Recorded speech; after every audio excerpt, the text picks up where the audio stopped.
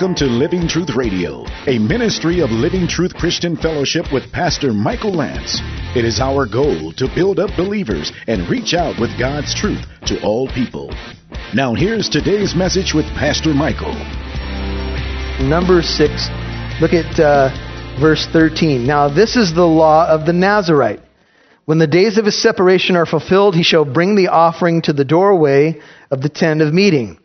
And he shall present his offering to the Lord, one male lamb, a year old without defect. Think of Jesus.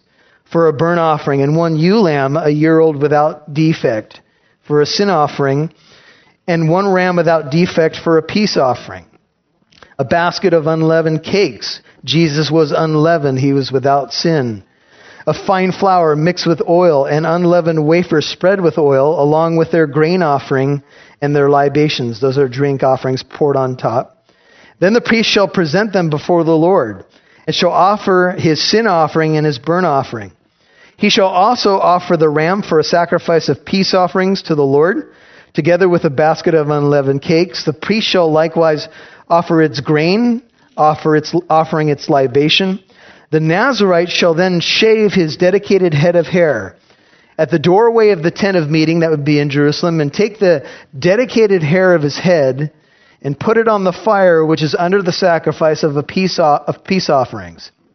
And the priest shall take the ram shoulder when it has been boiled, and one unleavened cake out of the basket, one unleavened wafer, and shall put them on the hands of the Nazirite, after he has shaved his dedicated hair.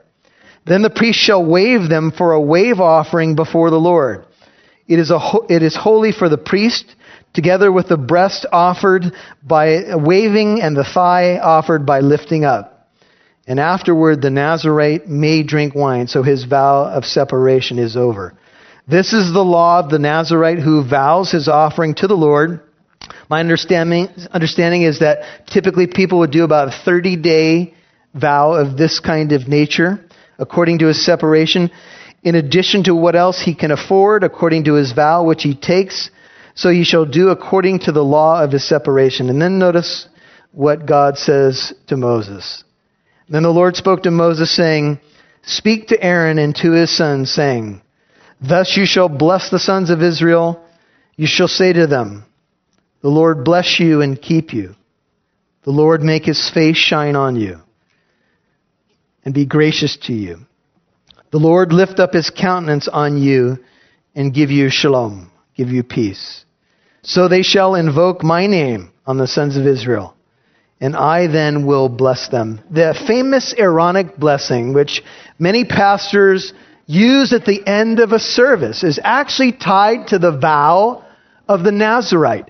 And I don't know how far to take this, but I'll tell you this as a student of the Bible. I think that there's some special way that maybe God is saying he will reveal his face, or a special blessing that he will give to us as we draw near to God. What's the Bible promise? He will draw near to us. If you want to go deeper as a Christian, and you should, go back to Acts chapter 18. God will meet you there. I'll guarantee it. Because that's what the Bible teaches. You draw near to him. You say to him, Lord, I want to go deeper in my life. And Paul had been walking with the Lord for 30 years, possibly 30 years at this point, at least when he wrote Philippians. And still, he wanted to go deeper. Can you think of why Paul would want to go deeper? How a guy like him, could anybody be more dedicated? Yes, Paul thought he could. And I think every Christian who is maturing in their faith knows we got a ways to go. None of us have arrived, amen? Not one of us have arrived. And so Paul, I think, is saying, I want to know him better. And I think he was so grateful for the way the Lord had encouraged him. This was the best way for him to express it in a Jewish way. Lord, I'm going to take the Nazirite vow. And so notice what happens now. So he has his haircut. He's keeping the vow. Verse 19, and they came to Ephesus. So Paul has now exited Corinth and gone to another major city. We'll talk about in the coming weeks some details about Ephesus. And he left them. That is, he left Priscilla and Aquila there. Now he himself entered the synagogue and reasoned with the Jews. Remember, Paul was fearful, as we saw in Corinth, but then he stayed there for a while. He was recharged, re-encouraged, refreshed by the Lord, and back to the ministry he goes, reasoning with the Jews. And he found something shocking that wasn't typical for Paul. He's in Ephesus, this major city, and they asked him to stay for a long time. Paul had to be shocked. What? You don't want me to get out of town? You don't have a rock that you're about to throw at me? You want me to what? Can you repeat that? Just so let me dial this thing in. Did you say stay? Did you say you'd like me to stay at your house and you want to hear more about Christ? Yeah. Paul, we want you to stay. And Paul did not consent. What? Finally, he's got a very nice invitation, and he said no. Now, some of you may need to take a next step going deeper, but before you can go deeper, sometimes there's an interim step. See, Paul cut his hair in Cenchrea, and Josephus tells us that it was lawful for Jews to do the haircut outside Jerusalem, but then they had a period of time, about 30 days, where they had to bring the hair to Jerusalem to the temple. So you could do the haircut, you could finish that one aspect, but you had to dedicate the hair at the temple. And Paul knew that in order to finish the vow, he had to go to Jerusalem, so he couldn't stay in Ephesus, and it had to be tempting. So I think he took the hair, put it in a little Ziploc bag, first century Ziploc bag, and said, no, I got to finish the vow. Is there something, I ask you, that may be an interim step that's keeping you from the next step? Something that you need to finish. Maybe some commitment that you made that is yet undone. Well, for Paul, he said, look, I can't stay now. He took his leave of them. Look at 21. And he said, I will return to you again. This was in Paul's vocabulary, should be in ours, if God wills. And he set sail from Ephesus. Now, traveling in these days was not easy, as you know. He didn't board a plane. He got on ships, and many of these trips were arduous, and then you had to walk from certain locations. It wasn't easy to go fulfill the vow that he had made, but he was going to fulfill it. And I ask you, are you? You know, in this culture in America, we're pretty cheap about our commitments, frankly. We make commitments, and it's so easy for us to say, it's too hard. And we're not getting on ships sailing hundreds of miles to go back and honor God with what we've committed to. Frankly, in many cases, it's a lot less struggle and trouble for us. There's a variant reading in 21. New King James, a variation in the manuscript says, he took leave of them and he said, I must by all means keep this coming feast in Jerusalem, but I will return again to you, God willing. And he sailed from Ephesus, and the feast that he would be keeping is probably the Passover. But he had to go to Jerusalem to fulfill the vow. James writes in James 4:13 through 15, come now, you who say today or tomorrow we will go to such and such a city. We'll spend a year there. We'll engage in business. We'll make a profit. Yet you do not know what your life will be like tomorrow. You are just a vapor that appears for a little while and then vanishes away. Instead, you ought to say, if the Lord wills, we shall live and do this and that. I hope that's in your vocabulary.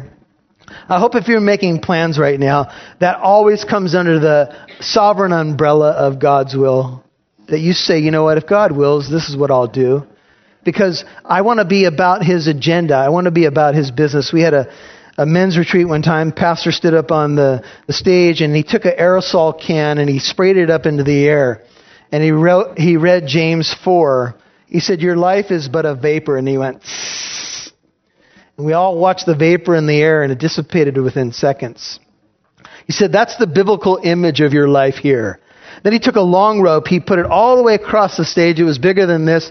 And he drew a little red line on the rope at the end. And then he drew it across the stage. And he said, you see this little red line on the rope? That's how long you have to live on the planet. You see the rest of the rope? That's eternity. I ask you, what are you living for? That which is really going to last? Are you putting up treasures in heaven where neither moth or rust destroy, where thieves can't break in and take it away? You see, this is what this text is all about. And so Paul says, look, I'm going to come back to you if God wills, and Paul would. He's the first case study. Are you a mature believer, but you want to go deeper? Perhaps you should consider maybe the next 30 days, what you might do. For some of you, it's not going to be giving up grape juice. It may be golf. Sorry, that was very personal to me. I can't even believe that came out of my mouth. It may be something else. It may be something that you may be thinking, you know what, this is not bringing me closer to God. I'm not talking about taking vows now, just so I am clear. I'm talking about just your heart saying, Lord, I want to draw near to you, and this thing's in the way, or this thing's pushing me backward. You know what it is. God knows what it is. Verse 22. And when he had landed at Caesarea, that would be the port now to enter the area of Israel or Jerusalem. He'd have to go about 65 miles inland to go to Jerusalem. He went up. You always go up to Jerusalem because it's on the Temple Mount and it's elevated. It's a high city. And I believe he went to Jerusalem. At this point, he went up. That's the language of going to Jerusalem. He greeted the church, probably the church at Jerusalem, and then went down to Antioch. This is, you might want to write in your margin, the completion of the second missionary journey. He started in Antioch. That was the sending church. He finishes in Antioch, going through Jerusalem, I think, to finish his vow. And having spent some time there, he departed, and he passed successfully through the Galatian region where he had planted several churches. Remember, in Phrygia, he was strengthening all the disciples. Sometimes when you take that interim step, you're going to find you get to finish some things, you get to strengthen other believers, and here's a third point. It's going to lead into case study number 2. You open the door for other people to be used. How many of you are control freaks? How many of you are not only backseat drivers, you're side seat drivers, right? I have a boy that's learning to drive. He has his permit. Parents, pray, please. And so you know that, hey, rookie drivers are rookie drivers, but you find yourself wanting those controls that come in the car where they're learning how to drive. You know, you want the extra brake and you want that wheel just in case, right? But your prayer life, okay, Lord. You know, somebody described it as you're trying to hit an imaginary brake that's not there. Slow down! Right? It's kind of how we feel. So, I think what Paul's step here did is it opened up the door for somebody else. His name is Apollos. Now, a certain Jew, he's Jewish, 24, named Apollos. It's a shortened form of the name Apollonius. He was an Alexandrian by birth. So he was Jewish, but born in Alexandria, Egypt. Alexandria, Egypt was probably next to Athens, the second most intellectual center of the world, very large population. 1/3 of the population in Alexandria, Egypt was Jewish, and it was sat right by the mouth of the Nile River. And he was an Alexandrian. Alexandria was the place where they excavated a incredible find, a 700,000 volume library found at Alexandria, Egypt. Philo studied at Alexandria, and he was working on symbolic interpretations of the Bible, a contemporary of Jesus, Philo. And also, the Septuagint was completed in Alexandria, Egypt, the Greek translation of the Hebrew Old Testament, about 250 BC. So here's Apollos. He's an Alexandrian by birth. He's around all this education. He was an eloquent man. It could speak of eloquent in speech, but also a man who's very bright. He came to Ephesus, and I want you to see this description of this second case study. He, Apollos, was mighty in the Scriptures. If I asked a friend of yours, one of the closest people to you, how would you finish this sentence of your friend? He or she is mighty in the... How do you think they'd fill in the blank? She is mighty in crossword puzzles. He is mighty in the newspaper. There's only one way to become mighty in the Scriptures, and it is not by osmosis. If you do this, it will not seep into your head. You are actually going to have to read the Bible to know the Bible. And this man, the word mighty is dunatos in Greek. It's connected to the word dunamis. It's where we get the English words dynamic or dynamite. Have you ever just heard a message from a man on fire and said, I'm going to date myself with an old TV show, that's dynamite? Some of you have no idea what I'm talking about. Some of you do. And if you do, you may have a little sprinkling of gray hair going on. It's an old TV show. Famous guy said that. Anyway. But that's what we want. We want, when the Bible's open, we want a boom. We want the power of the Scriptures to be unveiled. And Apollos was mighty in the Scriptures. Listen to this. John Brodus, one of the founders of the Southern Baptist Seminary, author of the most influential book on preaching ever written in America, was lecturing a seminary class just 9 days before he died. He paused, he looked at his class, and he said, "Gentlemen, if this were the last time I should ever be permitted to address you, I would feel amply repaid for consuming the whole hour endeavoring to impress upon you these two things." Now, there's all these seminary students there. He said, 1, true piety, live a godly life. And 2, be like Apollos.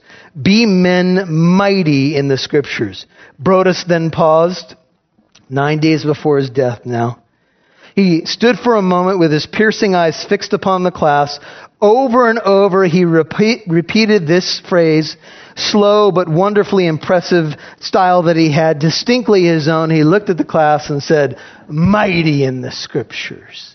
Mighty in the Scriptures. Mighty in the Scriptures." I'm sure those seminary students never forgot that sermon, because their teacher went home to be with the Lord 9 days later.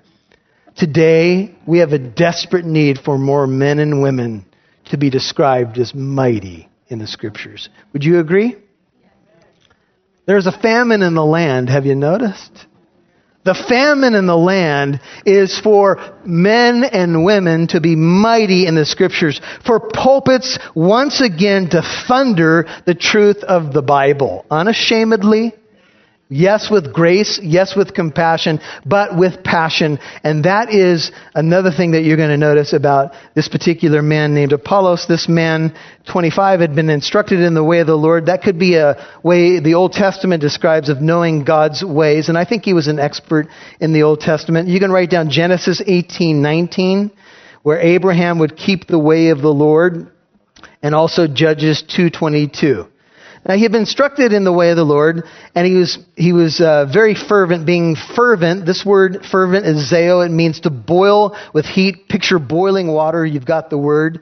He was on fire. He was logic on fire. He was speaking and teaching accurately the things concerning Jesus, being acquainted only with the baptism of John. So even though he was highly educated, mighty in the Bible, he only knew the baptism of John. What was John's baptism? It was preparatory. It was a baptism of repentance looking forward to the coming of the Messiah, but he didn't know everything about the new covenant. He didn't know everything about the cross. He didn't know everything about the resurrection. He didn't know everything about imputed righteousness. He didn't know everything about the current intercessory ministry of Jesus. But there he was, preaching what he knew. And he's radically on fire, but his knowledge is somewhat limited. I ask you, are you the second case study? Are you a person, maybe you know some of the Bible, maybe you are very zealous for what you believe, but you lack a full knowledge of the new covenant. You lack knowledge of the gospel of grace, and maybe you need a little bit more precision in your life. So he began to speak out, 26, boldly in the synagogue. But when Priscilla and Aquila heard him, and I think they had to be pleasantly surprised, they took him aside. They didn't rebuke him publicly because he wasn't really, he just lacked full knowledge. And they explained to him, maybe invited him to lunch, the way of God more accurately. The NIV says more adequately. The word here speaks of precision, exactness, carefulness. He just needed to know a little bit more, and he would be even more effective. Is that you? You have a certain base of knowledge right now, but you could be learning more. And you've come into a church like this, and praise God, I pray you're being challenged. I pray you're being challenged to go deeper, to know the Bible better. I remember when I was a young Christian, the pastor would say, turn to Zephaniah, and I would go, what? And then there would be that person next to me had those cheater tabs. Have you seen those cheater tabs? All the books are there. And some people are going, I don't want to see right? There's 66 books. I know it's not easy to memorize where they all are. And sometimes when I say to turn to Zephaniah, I had to check and see where Zephaniah was before I preached it to you. So don't feel bad. But the only way you can learn the Bible is to be in the Bible. And sometimes when a pastor says, turn to Numbers, and you're going, can you give me the number of the page? What do you mean? That's how you learn. You grow. And as I was sitting in church coming up as a young Christian, that's how I grew. I would try to cheat them. Where's that book again? Or I tried to act like I knew where it was. Anybody do this? I know where that book is. I'm just taking my time to get there. That's all that's going on here. I think that's why some people actually stay away from some smaller Bible studies. They're a little bit embarrassed. I just don't know enough. If I go there, I know they're going to call upon me. And they're going to ask me some deep... Look, we only do that the first time you come. After that, we ask you to shave your head. And that... No, I'm just kidding. So here he is, right? This wonderful couple takes Apollos, very learned, very on fire, but lacking a little in precision, and they cheer him on. Are you a husband and wife couple that maybe you've noticed a person around you that you could give a little bit more precision about the gospel? They seem to be on fire. They even have a good working knowledge, but they're falling short somewhere. You could be an encourager to that kind of person. So when he wanted to go across to Achaia, Corinth was the capital of Achaia, and that's where Paul had been for a while. The brethren, that is the Christians in Ephesus 27, encouraged him. So he had this heart to go to Corinth, newfound knowledge of the gospel. And he wrote to the disciples, they wrote to the disciples, the church did, to welcome him. So they made the way for him. And when he arrived, notice, with this newfound knowledge, he helped greatly those who had believed. How? What's your Bible say? Through grace. How are we saved? Through grace. That's how the Corinthians were saved. Because if you saw the Corinthian church in the first century, you'd probably look at most of the people in that church and say, they're not saved. All kinds of problems in Corinth.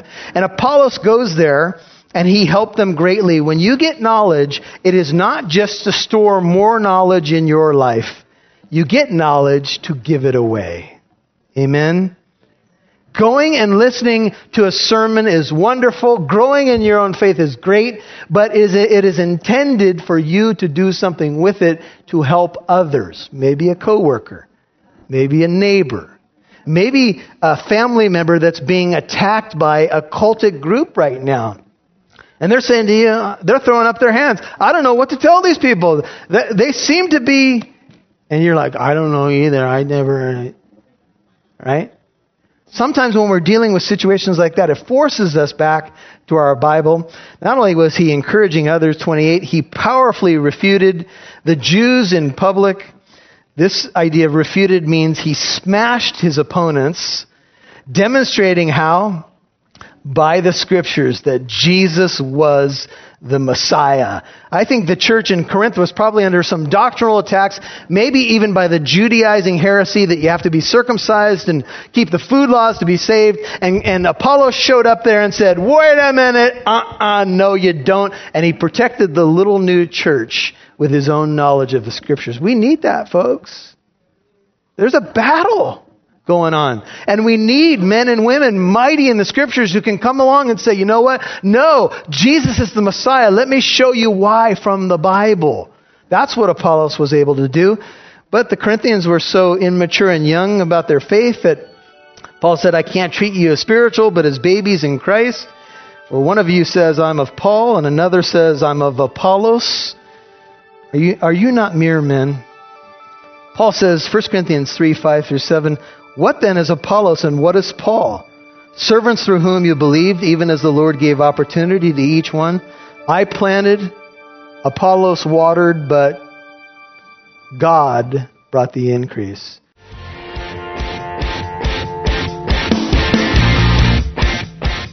If you would like to listen to this message, or if you would like more information about the ministry of Living Truth, please visit our website at livingtruthcorona.org.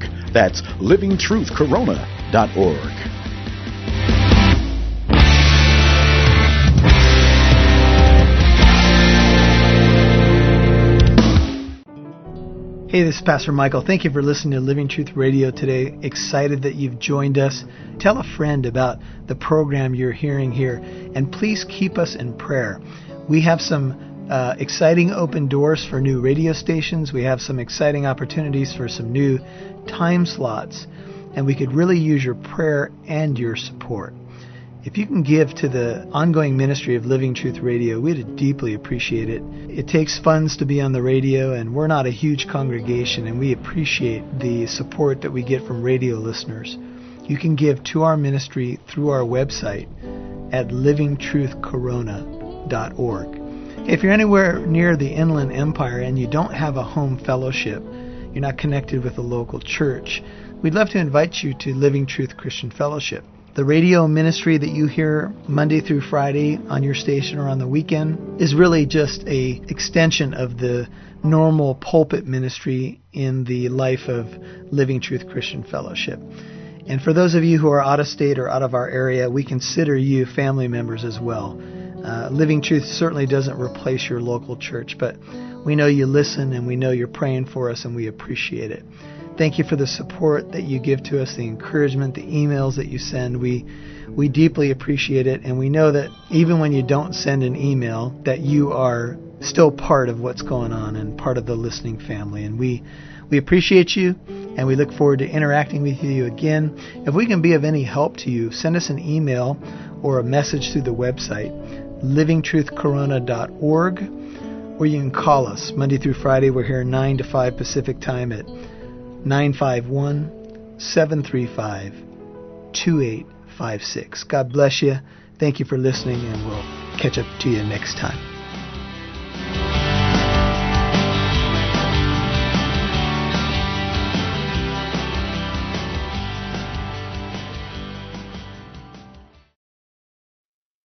Thank you for listening to today's program. Our mission is to get the truth of God's Word out. This is our passion. We want to impact as many people as possible, and we have an opportunity to expand this radio program, and we need you, the listener, to partner with us in prayer and in giving. You can give to our ministry through our website at livingtruthcorona.org. That's livingtruthcorona.org. Hey, I want to invite you to visit our website at livingtruthcorona.org to get more familiar with our church fellowship. If you live in the Inland Empire and don't have a church home, come and worship with us. We have a wonderful church family that meets here in the city of Corona. Our service times are 9 and 11:15 a.m. You can get more information about that at the website. That's livingtruthcorona.org. God bless you.